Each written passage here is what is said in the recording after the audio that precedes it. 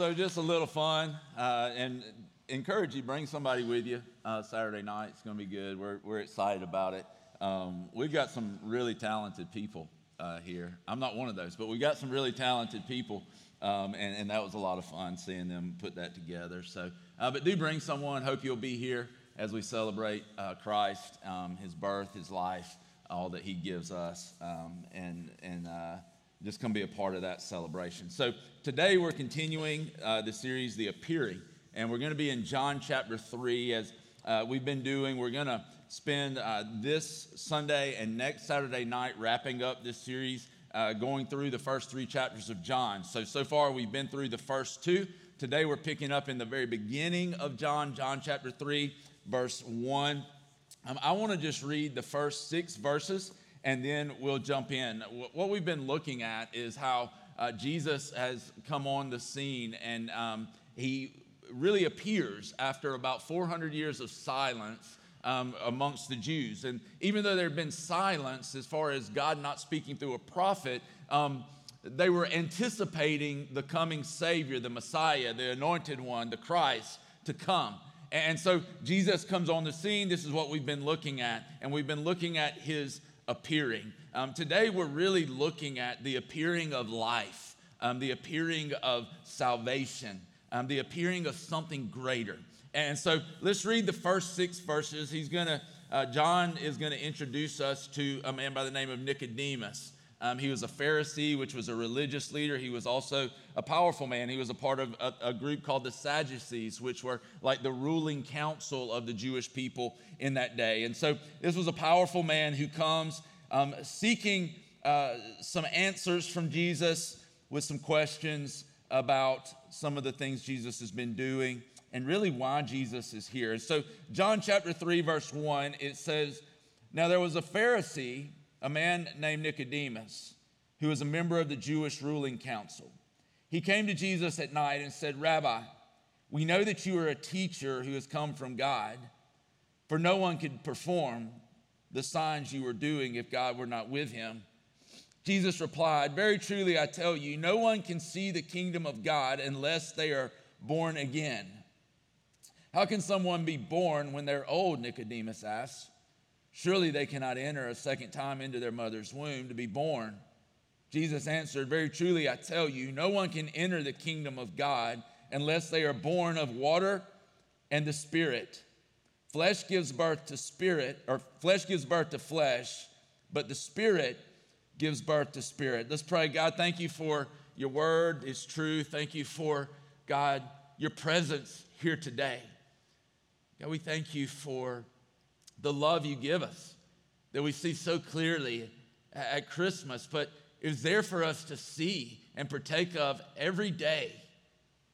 God, I pray today that wouldn't be normal to us, but that we'd be awakened, God, to that reality. And that, Father, we would press into you more, God, to experience more of who you are and allow the reality of who you are to shape our lives, our expectations, and our purpose, Lord. We love you. We thank you. In Jesus' name, amen. So, I'm sure many of you have had this experience. You go to a restaurant, you go somewhere like El Sombrero, right? Anybody like El Som? You like Mexican food, that kind of thing. You go and you order, and then when they come out, they bring the plates. And what do they always tell you? You know, they tell you the plate's hot, right? Don't touch the plate. But what do all of you do? You touch the plate, right? And so the plate's brought out. They tell you it's extremely hot. And somehow you touch it, it leaves like 3rd-degree burns, right? But somehow they carry it, they touch it, and nothing. It doesn't seem to bother them. It doesn't seem to faze them. And they just touch it. How is that, right? How in the world does that happen? You see it with other things too. Like I know when I was in the roofing business and I would be on roofs in the summertime, people were always like, "How in the world do you do that? How do you get up there when it's over 100 degrees and you're working all day in this?" And the thing that happens with those types of things is you just become kind of desensitized to them. It just becomes normal. Your body adjusts to it. You get used to it. You become conditioned towards it. It becomes your normal, is how I would say it. When you think about people just in general, how quickly things can just become normal. Think about how if things have always been a certain way, you don't know anything different. On one hand, we can become conditioned to things that are normal, but on the other hand, we can just have had things the same for so long that we don't even realize that we're stuck in this paradigm. Think about if a dog has lived in a pen all of its life. What does it know to expect any different? It's never experienced anything else. And for so many of us, we've lived in certain paradigms and ways of thinking. We've lived life in a certain way for so long that it just becomes our normal. It just becomes what we expect. It just becomes the thing that we know is yesterday and is today and will be tomorrow. It just becomes very normal, what we know. The danger with this, though, guys, is this.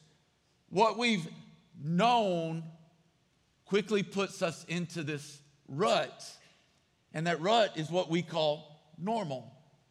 We get into this rut, and normal, even by definition, is just to conform to a standard. It's what's usual, typical, expected. That just sounds boring, doesn't it? If you think about what is normal, just usual, typical, expected. But a lot of times we like normal because it gives us a sense of peace. When we're normal, it can give us a sense of acceptance. But over time, and I believe most of us would say this, it becomes boring. It becomes lifeless. It's riskless. It just becomes what is. And here's the truth. We all fall into this rut. Some of us are more naturally bent towards it, to just settle into the rut. Others of us may be more quick to refuse it and shake it off. But we all get stuck in a rut. We all get stuck in normal in some ways. I believe that's what's happened to Nicodemus in this passage. That Nicodemus, he's even seeing signs that Jesus is doing. He's recognizing that Jesus is from God. But Nicodemus' normal was so ingrained, he couldn't fathom that there could be something new, something more. He was bound to normal. He was bound to a religion that didn't offer life. He was bound to a law that could only condemn. He was bound to a need for dignity and admiration. He was bound to stifling rules that offered no real hope of change, especially heart change. Nicodemus could see the life in Jesus, but he couldn't fathom or accept that the life in Jesus could give him new life or change normal. And for me, this in a lot of ways describes our version of Christianity. It describes what we know of Christianity. And even when we see life in someone else, even when we see life in Jesus, even when we see an invitation to something greater in Scripture, we seem to get stuck in this place of normal. And it seems sometimes like we're powerless to break out of normal. But I would tell you this, normal should not be a word used to describe the Christian life. It shouldn't be a word used to describe the Christian life. The Christian life should not be usual. It should not be typical. It should not be expected. It certainly should not be boring. It should not be riskless. It should not be lifeless. those things should not define us as believers. It should not be what our normal is. And I wonder this, if the Christian life has ever seemed boring or riskless or lifeless to us, maybe we should consider the fact that we're not living it. That maybe all we've ever lived is a boring, riskless, lifeless version of the Christian life that's been established as normal, but it's really just a perversion of Christianity that's more aligned with the American dream than it is God's kingdom. I'd ask you this question: what's your normal? What is your normal? What is your normal Christian life? What does your life with God look like? Is it just typical and expected? Is it riskless? Is it just normal? Is it boring? Is it lifeless? What's your normal? What paradigms or ways of thinking are so set in your mind and in your life that you don't recognize them, but they're causing you to exist and to not live? And I say what's normal in your faith, specifically in your faith, because if this changes, everything else changes. What lies have you believed that have created your normal? Have you believed that this is it? That this is all? There's nothing more? A book I've been listening to, actually, one of the questions that was asked in it by the author was, can a man dream for 70 years? Going back to this ancient Jewish man who had pondered this question, the question of, can a man dream for 70 years? Can we continue to dream all of our life? Can we continue to look for bigger things from God for all of our life? Can we continue to envision a better future for those around us for all of our life? Can we continue to envision God's kingdom coming on the earth as it is in heaven for all of our life? Or do we get to this place where we just settle and it is what it is? I was talking to somebody on our staff the other day, and he was like, it seems like in your 20s you thinking like, we can change the world. Anything is possible. And he's like, and then you get married, and then you have kids. And he's like, and then you kind of start thinking, maybe this is just like all there actually is. Like, changing the world has turned into like changing diapers. You know what I mean? And it just becomes just one day after the next. But I would encourage you today that we can continue to dream, that we can continue to think big, we can continue to live boldly all of our lives. We don't have to settle for some lame version of Christianity, because God invites us into so much more. But normal, this settling into this rut of normal and just becoming the same, and it's just always the same, and we don't expect anything more. We don't look for anything bigger. We don't chase dreams anymore of what God might want to do. It becomes like a 10-foot tall chain link fence that just surrounds our lives, and it becomes this border, and it just confines us. It just hems us in. It just keeps us in this nominal existence that never fulfills its potential. It never lets you realize the freedom that Jesus offers, that freedom that sets you free to do what you were always created to do. But here's what I want you to understand. Normal is shattered when truth leads us to experiencing more.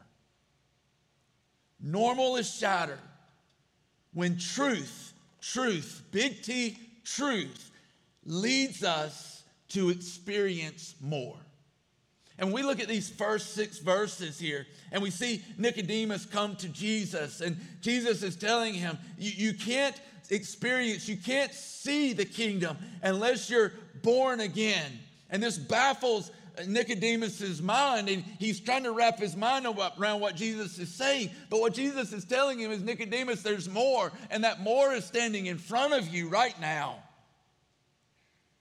And Jesus is inviting him to recognize and to see and even have his mind blown by the fact that all of the scripture that Nicodemus knew as a Pharisee and had studied since he was a child, it was pointing him to this realization that every man, if he's going to see the kingdom of God, if he's going to enter the kingdom of God, he has to be born again. He has to come to life spiritually. We can be born in flesh, but the spirit is dead because of sin. And he says, you can be born again and you can experience life, Nicodemus. And he's inviting him into this, but Nicodemus can't see it. He can't fathom that there's more. He can't wrap his mind around that there's more to life. Jesus tells him, no one can enter the kingdom unless they're born of water and the Spirit. And Nicodemus should have understood this. If you go to Ezekiel chapter 36 and other places in the Old Testament, God talks about a day when we will be so cleansed by his work. And he compares it to sprinkling with water. And he says, I'll cleanse you. I'll make you pure. And he says, I'll put my Spirit in you. And I'll bring you to life. I'll take away your heart of stone and I'll put within you a heart of flesh, and I'll write my decrees and I'll move you to follow my decrees by my Spirit inside of you. And here Jesus is, he's telling a man who knows all of the scriptures that the scriptures are now being fulfilled. And the man who knew all the scriptures couldn't grasp it or recognize it. He was so ingrained in his normal and what he knew that he couldn't break free from it. He couldn't understand that there was more. But today, here's the first truth I want you to understand. There is more. There is always more to God. Things that are the same yesterday and that we know were the same yesterday as they are today, and we know they're probably going to be the same tomorrow, those things become mundane. They become predictable. They become boring. They lose their luster. They lose their pizzazz, right? Think about all the gifts people will get at Christmas. So exciting, so good, so great. And then in a couple of months, it's all forgotten. It's all become mundane and predictable and boring yet again. And here's what's interesting is the Bible says that Jesus is the same yesterday, today, and forever. Jesus is the same yesterday, today, and forever. It means what he was and who he was and the things he did yesterday, he's going to do today. And the things he was and did and all that today, he's going to do tomorrow. But here's the difference. Those things on the earth that we have and that for a moment have this luster and this pizzazz, those things begin to fade because they're finite.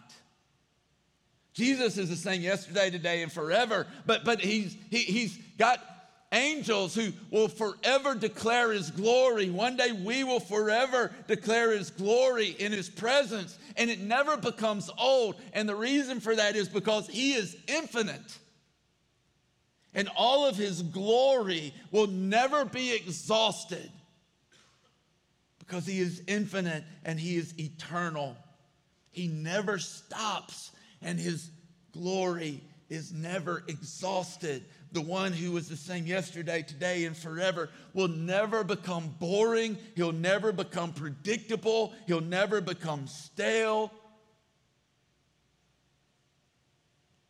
Because he can never be exhausted. When you look at Jesus speaking to Nicodemus in verse 5, he says, very truly, I tell you, no one can enter the kingdom of God unless they are born of water and the Spirit. Flesh gives birth to spirit, but the Spirit gives birth to spirit. You should not be surprised at my saying, you must be born again. The wind blows wherever it pleases. You hear its sound, but you cannot tell where it comes from or where it is going. So it is with everyone born of the Spirit.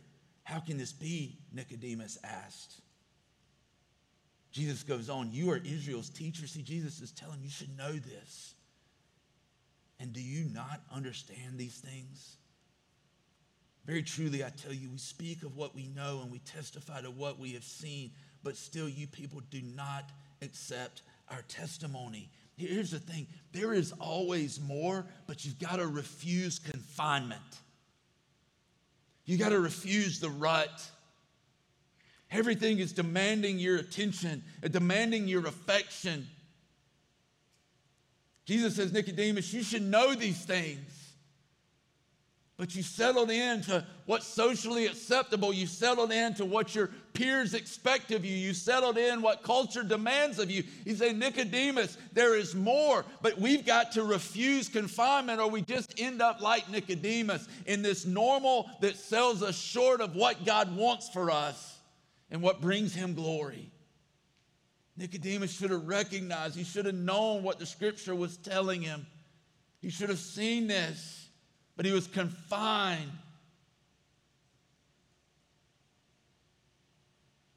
He's saying, look, Nicodemus, you got to understand that people who are born of the Spirit, they're like the wind. You say you don't know where it comes from. You don't really know where it's going, but you feel its effects. He's saying, Nicodemus, when the wind of the Spirit blows through your life and blows into your heart and gives you a new heart and you become this new creation, the world around you can't understand it, but they see the effects of it. And it's not normal. It's other. It's different. It cannot be understood. It cannot be contained. It cannot be controlled. And that's how we, as people born of the Spirit, should be. Think about the killing of the first disciples, the apostles who were martyred for their faith. No one could really understand them if they had not been born again, if the Spirit had not opened their eyes to see Jesus and to experience the life he offers. They couldn't really wrap their minds around it. They couldn't understand him. But what they quickly realized is we cannot control them. We cannot contain them. And even if we kill them, this movement keeps going.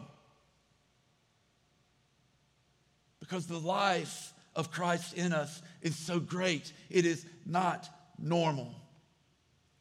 We got to refuse to be confined to what we've known of Christianity and allow that normal to be shattered as God's truth leads us to experiencing more of the Father, of the Son, of the Spirit, that we don't settle to be confined by religiosity, by ritual, but that we push and press to experience more of God in our everyday lives. If you look at verses 11 through 13, Jesus says, very truly, I tell you, we speak of what we know and we testify to what we have seen, but still you people do not accept our testimony. I've spoken to you of earthly things and you do not believe. How then will you believe if I speak of heavenly things? Jesus is saying, look, I am telling you the very elementary things of the kingdom. He's saying, look, these things are not so high and lofty. He said, if I were to tell you other things that are even greater than these, you wouldn't be able to handle it. He's like saying, you wouldn't believe me if I told you. He's saying you're missing even these elementary things. And Jesus says, no one has ever gone into heaven except the one who came from heaven, the Son of Man. And I would encourage you with this. Jesus is telling him, he's saying, look, you're not understanding, you're not comprehending the earthly things, the elementary things. But the writer of Hebrews even encourages us to move beyond the elementary things. I would encourage you in your faith, look beyond what is just around you. that there is always more. Refuse confinement to what you've always known and press into Christ, press into his truth, and look beyond what is around you, knowing that there is more. Verse 14 through 17, he says this, just as Moses lifted up the snake in the wilderness, so the Son of Man must be lifted up, that everyone who believes may have eternal life in him. And this is where Jesus' words end. And John, as he's writing this, kind of goes into this his own explanation or exposition of what Jesus has said. And we come to the famous words as he says, the Son of Man must be lifted up, just as that snake in the wilderness. And when he's talking about this snake, it was a time when the Israelites were in the wilderness and these snakes began to infest their area. They began to be bitten. And the thing that God told Moses to do was to form a snake out of bronze, to hold it up on a stick. And when everyone looked at that snake on this pole, they would be healed. It's foreshadowing the healing that would come through Christ. He says that everyone who believes may have eternal life in him. And then John, after this statement, goes into these famous words that we all know. For God so loved the world that he gave his one and only Son, that whoever believes in him shall not perish but have eternal life. For God did not send his Son into the world to condemn the world, but to save the world through him. And we look at this and he's saying, listen, just like that snake was lifted up and just like everyone who was bitten with the poison of this snake, he said, just like they would look at that snake on this pole that was exalted and lifted up, he said, when they looked at it and were healed, he says, so will it be with everyone who's been bitten with this curse of sin, with every person who's died because of that sin. He's saying, if you will lift up your eyes, then you will be born again. And just as that snake was exalted and lifted up, he says, one day I will be lifted up, and all who will lift up their eyes and look to me will be healed. I would encourage you, don't just look beyond what is, but look up at Jesus exalted. Gaze at him. Ponder him. Wonder at the work of the cross. Wonder at Jesus and let all fill you again when you think about the cross. He says, for God so loved that Jesus was exalted, that Jesus was lifted up, and then Jesus was glorified because of the sacrifice he made. Have we gazed, have we pondered, have we wondered at Jesus in a long time? Have we looked beyond what we know because we know that there's more? Have we refused confinement to what is and pressed on so that we can experience more of what God offers us? The other day, I was going to a meeting up in South Carolina at another church, and you have to go up through Augusta. And I was listening to a different book. I've been driving a lot lately, so I've been just listening to a bunch of different books, podcasts, things like that. And the book was talking about the prodigal son. And there was one line in there, and he was kind of sort of imagining this happening in this story in Luke 15. You can go read it about the prodigal son who goes away, squanders all of his inheritance, and basically comes back broken. The father accepts him. And in this book, he's talking about how he could imagine the mother telling the son once he had returned that your father looks for you or looked for you every day you were gone.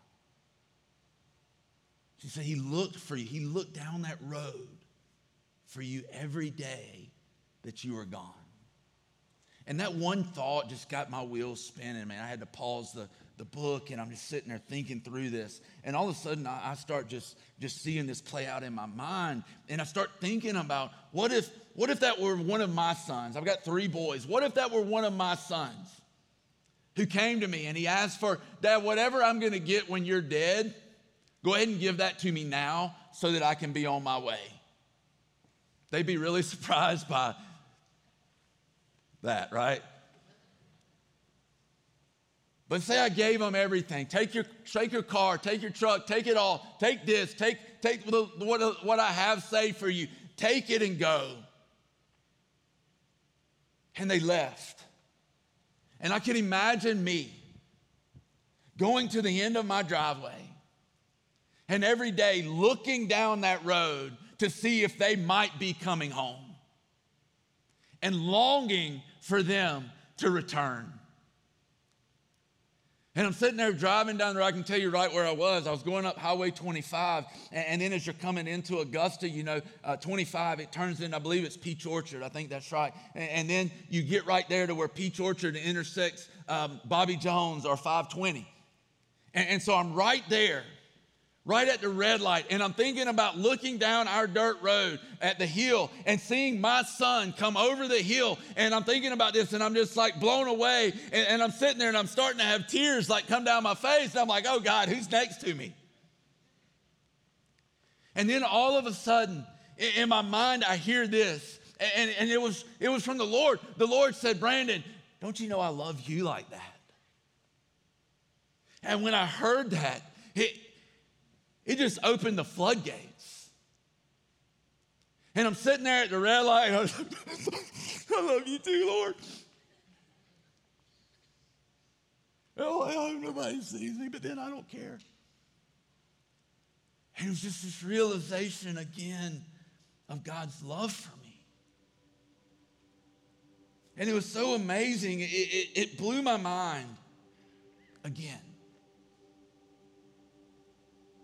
When's the last time you just sat and soaked in God's love? When you just pondered the fact of how real and how amazing his love is? When's the last time you looked beyond what's circumstantially around you to the greater reality of what God's called us to and promised us? When's the last time we looked up at Jesus exalted, at a good Father who loves us, at the Spirit who indwells us? When's the last time we lifted our eyes above our circumstances? Just gazed and pondered and wandered and sat in this love that is so incredible, in this grace that is so amazing. When is the last time we allowed that truth and the experience of that truth to break us out of our normal into something supernatural? The last few verses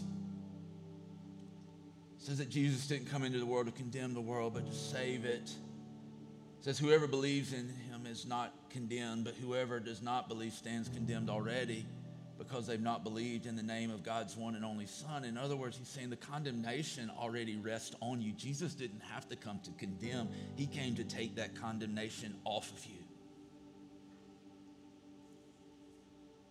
He says this is the verdict.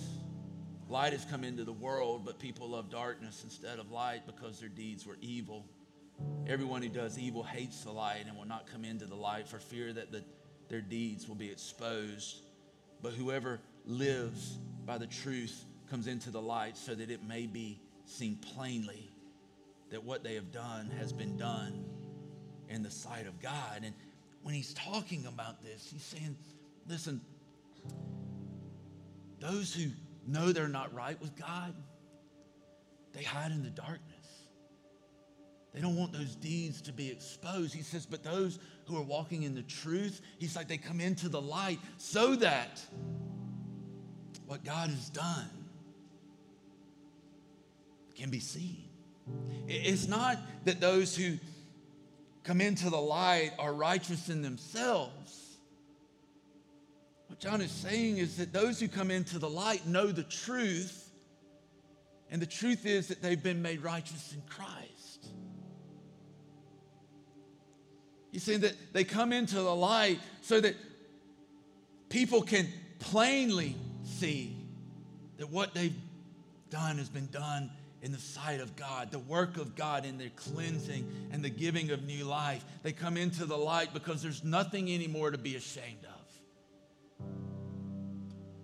There's nothing anymore to hide from. All has been exposed. All has been accepted as far as we go. The sin has been done away with.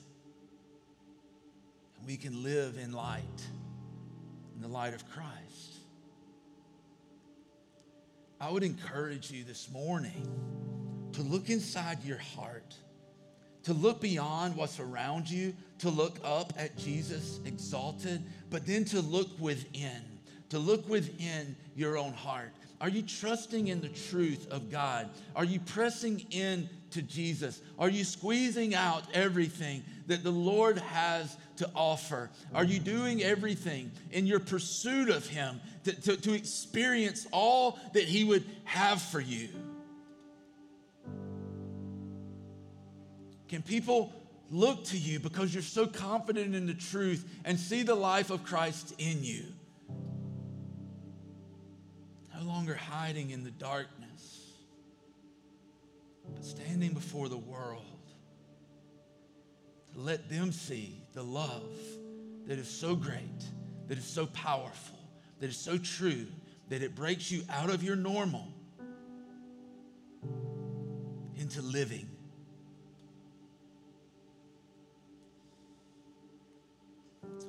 I was thinking the other day, actually it was Wednesday night at the prayer gathering, and the Lord really pressed something on my heart, just how much He enjoys us enjoying His presence. I don't know if there's a greater heart of worship than a heart that just longs to be with the Father. I don't know if there's anything that blesses God more than His children wanting His presence, than His children wanting to press into Him. I've been really blessed with my family. Those of you who know Susan know, beyond a shadow of a doubt, how much better she is than I am, right? Undisputed. I've been blessed with 3 boys that are way better than I deserve. My oldest has moved out, but my younger 2 that are still there, at night, a lot of times I'll go to bed first, and as I'm laying in there at night, those boys will come into my room.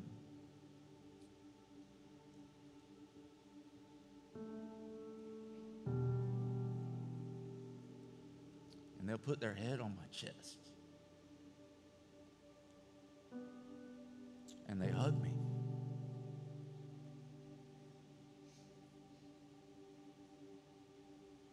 And they tell me I love you. And this is completely unprovoked. One of them, every night, every single night that he is at home,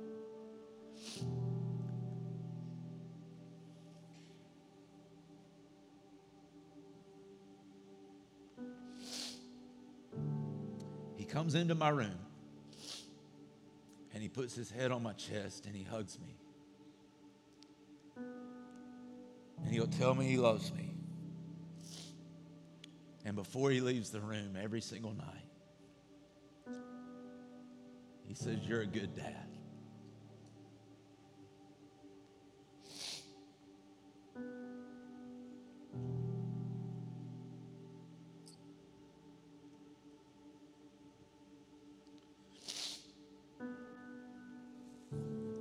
I remember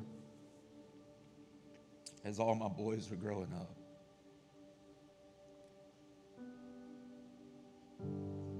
thinking about how proud I've always been of them. But praying so many times,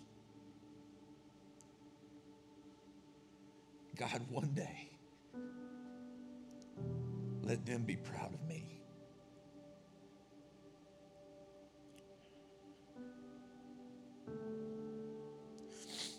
And in those moments,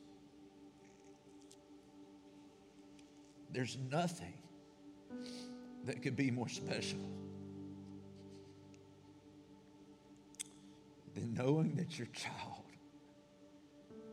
loves you like that.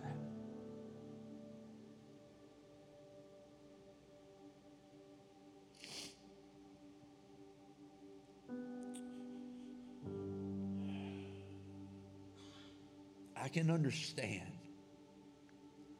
why nothing blesses God's heart more than to hear his children say, I love you. To long for his presence. Dad, I just want to be with you.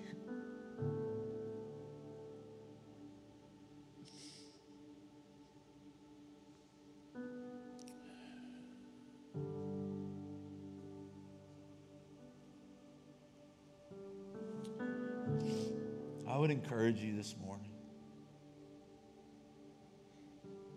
to look within.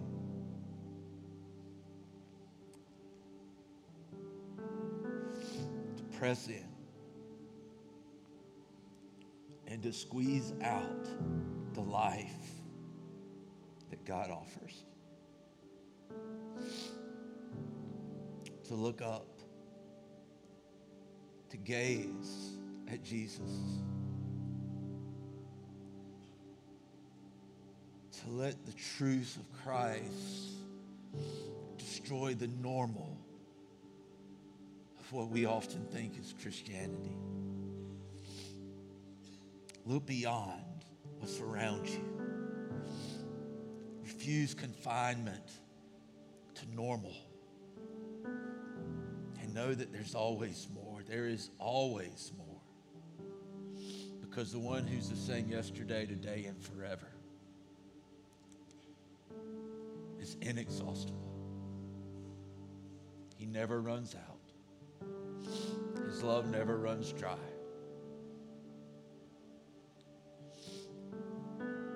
So, Father, I thank you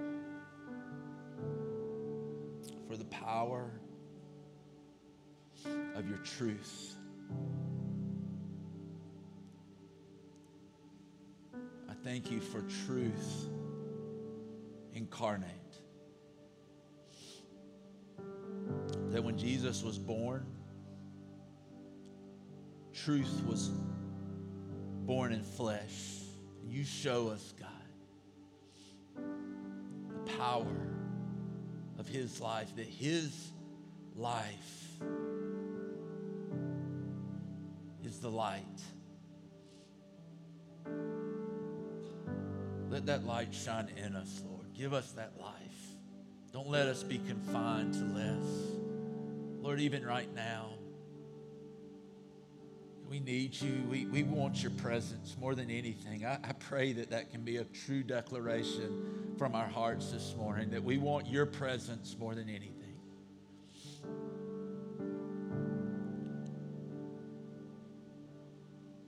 So, Lord, as we take just a few minutes to sing, let this be, God, the declaration of our hearts. Let it be true of our hearts as we press in, God. As we press into you, let your life pulsate through our veins. In Jesus' name.